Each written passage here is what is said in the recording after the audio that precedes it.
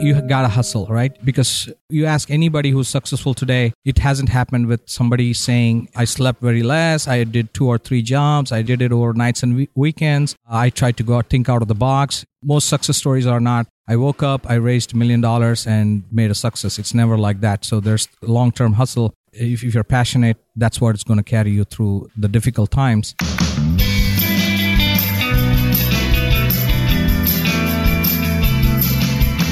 Welcome to Starve the Doubts. I'm your host, Jared Easley. Joining me today is my good friend, Ravi Jayagopal from subscribeme.fm. I probably didn't get the last name quite right. We got it perfect. Well, whether I did or not, thank you for that. And welcome to Anaheim. We're hanging out here in California. You live here, so this is no big deal for you. But for me, I'm pretty excited. Yeah, just an hour from here. Happy to be here. Thank you so much for inviting us to the Now Hear This Fest. Awesome time. Yeah, right. We talked about Southern California, but we're here for the Now Hear This podcast festival. I'm a podcast fan. I know you're a podcast fan as well. Ravi, there's probably going to be a lot of people listening to this and be like, I don't know Ravi, what's going on with him? So let's just start there. What's going on with you? Well, long story short, I'm the co-founder and co-developer of digitalaccesspass.com. It's a membership plugin for WordPress. And I've always been a talk show fan right from childhood. Yeah, I started with Leo Laporte. Yep. You know, back when there was no podcasting yet, I was trying to rip YouTube videos to audio, and I would load them up on, God knows, I can't even remember what was there back in 2000, some kind of a MP3 player, and listen to it on the subway and stuff. And that's how my love for podcasting started. Back in India, when I was growing up, there was only a few talk shows, and we had very few channels, and one of them was Larry King Live. Okay. And his interviews and the talk and the conversation, the banter, always fascinated me. So that's how long I've been a fan of the talk show format. Wow. And, we fast forward, there's been 16 years, of course, since then. And we've seen podcasting grow like crazy. What are some things that you've enjoyed about seeing podcasting start to grow and get out there more mainstream? The first thing was, obviously Apple adopting RSS feeds and saying instead of having to download stuff, I still remember if you had a link on a website, you had to click on it, then you didn't know how to put it on your phone, so you had to go to your desktop, you download it, then you had to use some convoluted way to upload it to your MP3 device. So Apple adopting RSS feeds and starting the podcast store was the biggest thing. And in the last few years, it's been exciting. Even though, podcasting has always been popular, I think in the last few years it's exploded. When you know that I'm starting a podcast, which is the last year I started it, then you know that podcasting has become very, very commonplace now. There are a lot more people starting it, and it still needs to evolve. There's still statistics need to evolve. It's hard to know, things like how many people actually listened, how long they listen and stuff. But it's amazing that more people are listening to the show, to our podcasts, and more people know what a podcast is, most importantly. So you mentioned earlier that you were living in India, but now, of course, you're in Southern California. So what's the story of going from India to Southern California? Back in India, I had a website about baby names.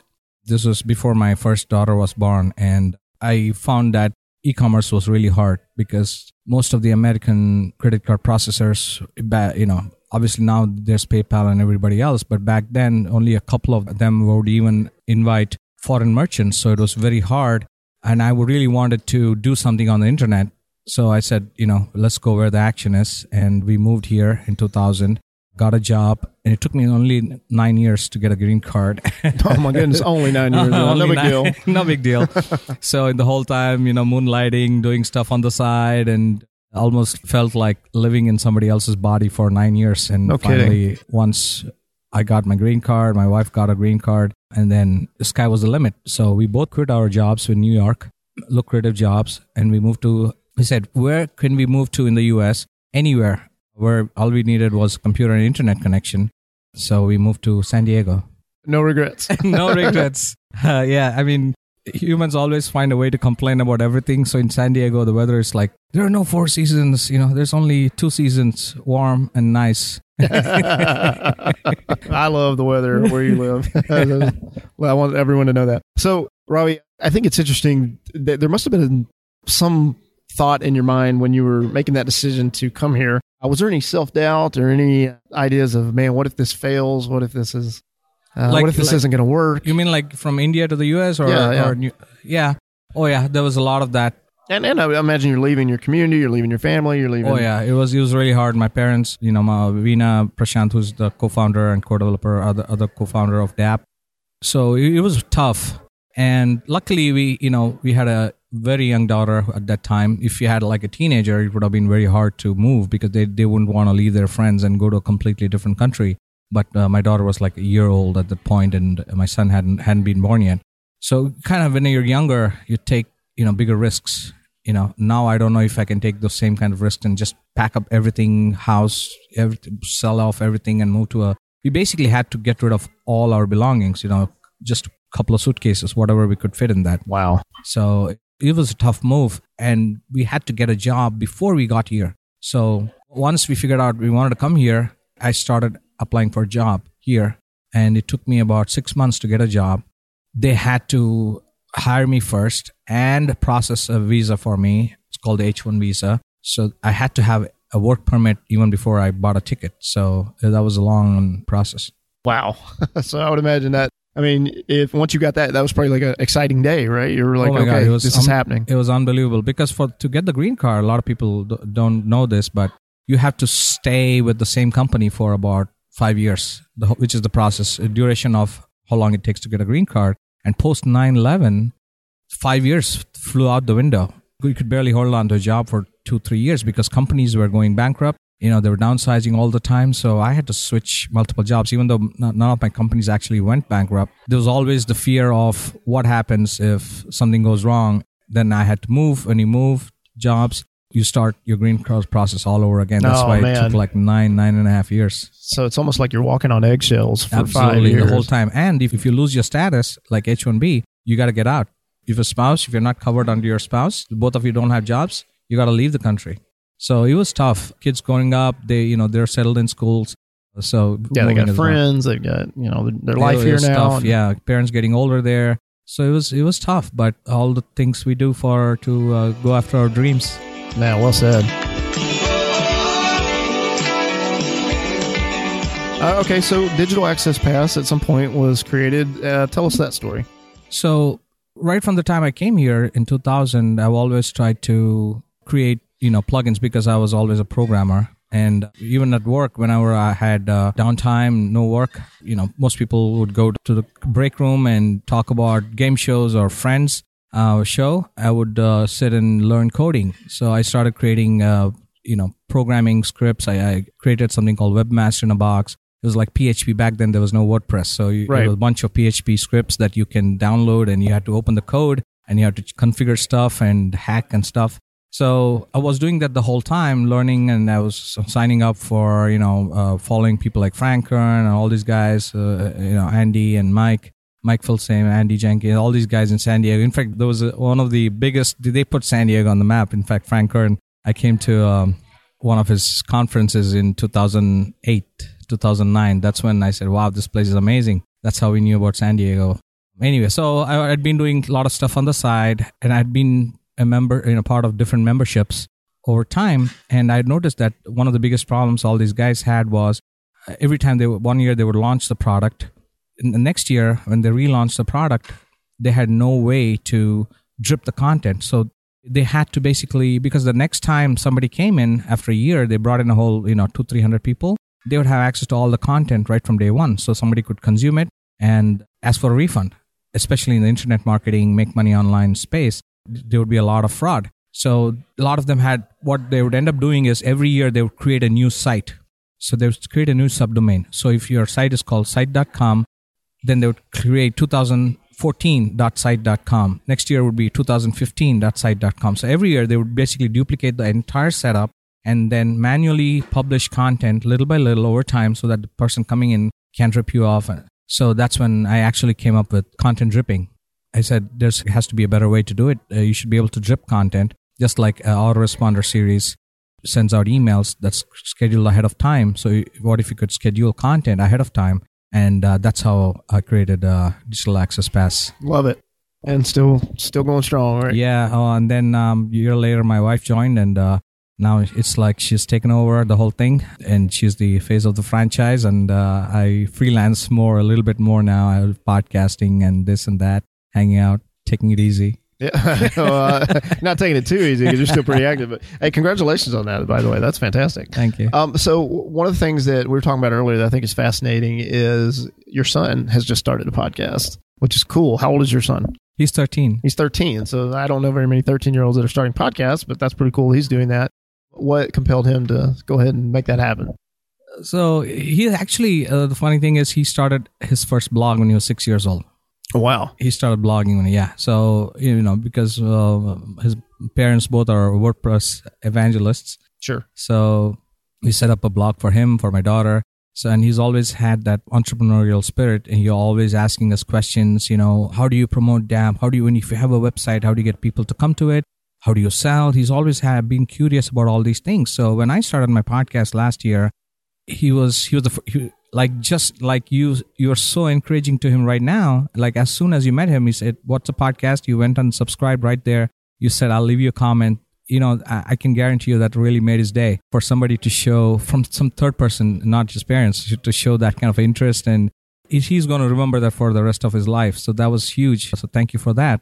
So as he started, he left me an amazing comment when I first launched my podcast. He left me the sweetest comment, and he was listening to my podcast for a very long time. Now it's like 40 something episodes. He kind of lost track, but he was always listening to my show, asking me questions. What's an email? How do you, if you download something from somebody's website, how do you know it's not spam? It's not virus. And he's always full of questions. So over time, as he was listening to podcasts and stuff, actually, I listened to a episode by Dave Jackson. Yeah, love Dave. School of Podcasting. I'm a huge fan. So on one of his episodes, he had a father and son duo, and they had just started some podcast. And I had been telling Rohan for a while that you got to start your own podcast. We are all big NBA fans. We're huge LeBron James fans, Cleveland Cavaliers. So I told him, you got to do something about LeBron James and the Cavs, maybe an NBA review show, because we talk about the NBA all the time. So if you just did that on a podcast, it becomes a podcast. So then he said, he was not that much into starting an NBA thing. He was not sure. Then after listening to the Dave Jackson episode, I came home and said, dude, you got to start a podcast. I don't care what it is. You got to start one. And by then he was like, he loves movies. And my father also was growing up, he was an Indian film legend. He's no more. So my whole family is in movies back home in India. Oh, no kidding. Yeah, so they're all... Like the Bollywood kind of movies? Bollywood, yeah. Interesting. My dad was considered like one of these legends, Indian movie legends. So I was always fascinated with movies, and I grew up, analyzing movies. So I'm always like a different, movie super fan. And I always take him with me, and we go to all these movies and we analyze movies. So he said, you know what, I'm going to start a movie review show. He wanted to review movies and TV shows. He's been into Walking Dead, and we watch, really good movies, superhero movies, and we watch. So he said, how about zombies and superheroes? And I was like, too long name. Okay, how about Zombies Heroes? Yes. So that's how he started, and he just published his first episode, Zombies Heroes. Yeah, so. Zombies Heroes. I am subscribed. Yes. I'm going to check it out. I am excited for Rohan and you, of course.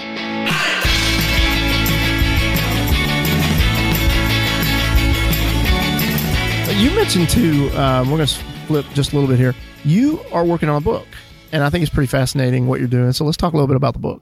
Right. So because I've been such a huge fan of podcasts, even before I started my own podcast, so I have been very keenly observing what people do, what people talk about, what are the problems when they do interviews. I'm like a super fan first, and then now a podcaster. So I said, you know what, I got to put all this, a lot of great education are available for podcasting. Dave Jackson and Daniel J. Lewis, and there's a whole bunch of people doing amazing stuff. But what if, there could be a quick and easy guide that basically told people about all the potential pitfalls, what to expect and what not to expect. Like one of the things everybody thinks is, Pat Flynn and John Lee Dumas are making gobs and gobs of money with their podcast, so I'm going to launch a podcast, and within a year or two, I'm going to make, $50,000 a month. Yeah, I'm guilty of that. Right. So, it's great to start a dream, but it has to, somebody has to warn them, right? A lot of people don't know, right?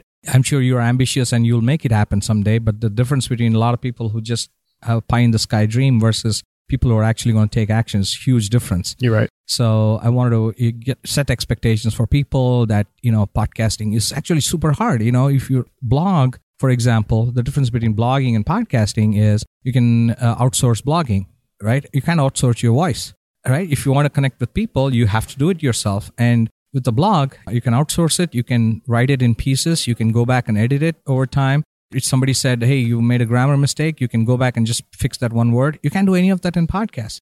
So unless every time you start re-editing and re-recording stuff, you'll never get it done. So podcasting is a lot harder than blogging, and podcasting is really not a business model. That was my first thought, right? So I wanted to start with that premise. So I said, you know what, I want to sensationalize the title. I don't want it to call How to Podcast or something simple. So I said, okay, let me make it like a little bit tabloidy. So I said, Confessions of a Wannabe Podcast Star with a STAR. Yep. So somebody wants to be a podcast star in podcasting. So that's how I said, okay, let me do a full brain dump of, make it simple. Instead of giving people 20 different mic options, why not give them just one or two, right?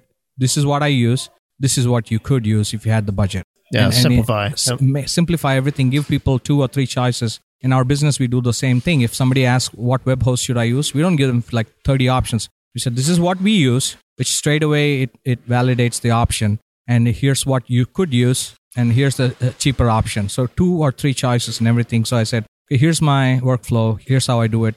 You don't have to worry about learning, Audacity or the Adobe tool. What's that? Oh man, there's so many. So you don't have to worry about that. Just use Auphonic, which is free for 2 hours a month. Right, so simplify everything. Just go with a known mic, ATR 2100 or Blue Yeti. I use Blue Yeti. If I'd known better, I would have bought something different. But it's worked out amazing. I have a pretty soundproof room upstairs in the second floor, so I'm immune to sounds. I'm in the Blue Yeti. I love it. For most people, they should probably go with a dynamic mic. Sure. Than a condenser. So those kind of little things, option. I want to put everything so that quick guide, they can get a 20,000 foot overview of everything. No, well said. Ravi, I always like to wrap up with 2 things. First of all, what's the best place for people who are listening that can connect with you online? They can go to my podcast website, subscribeme.fm.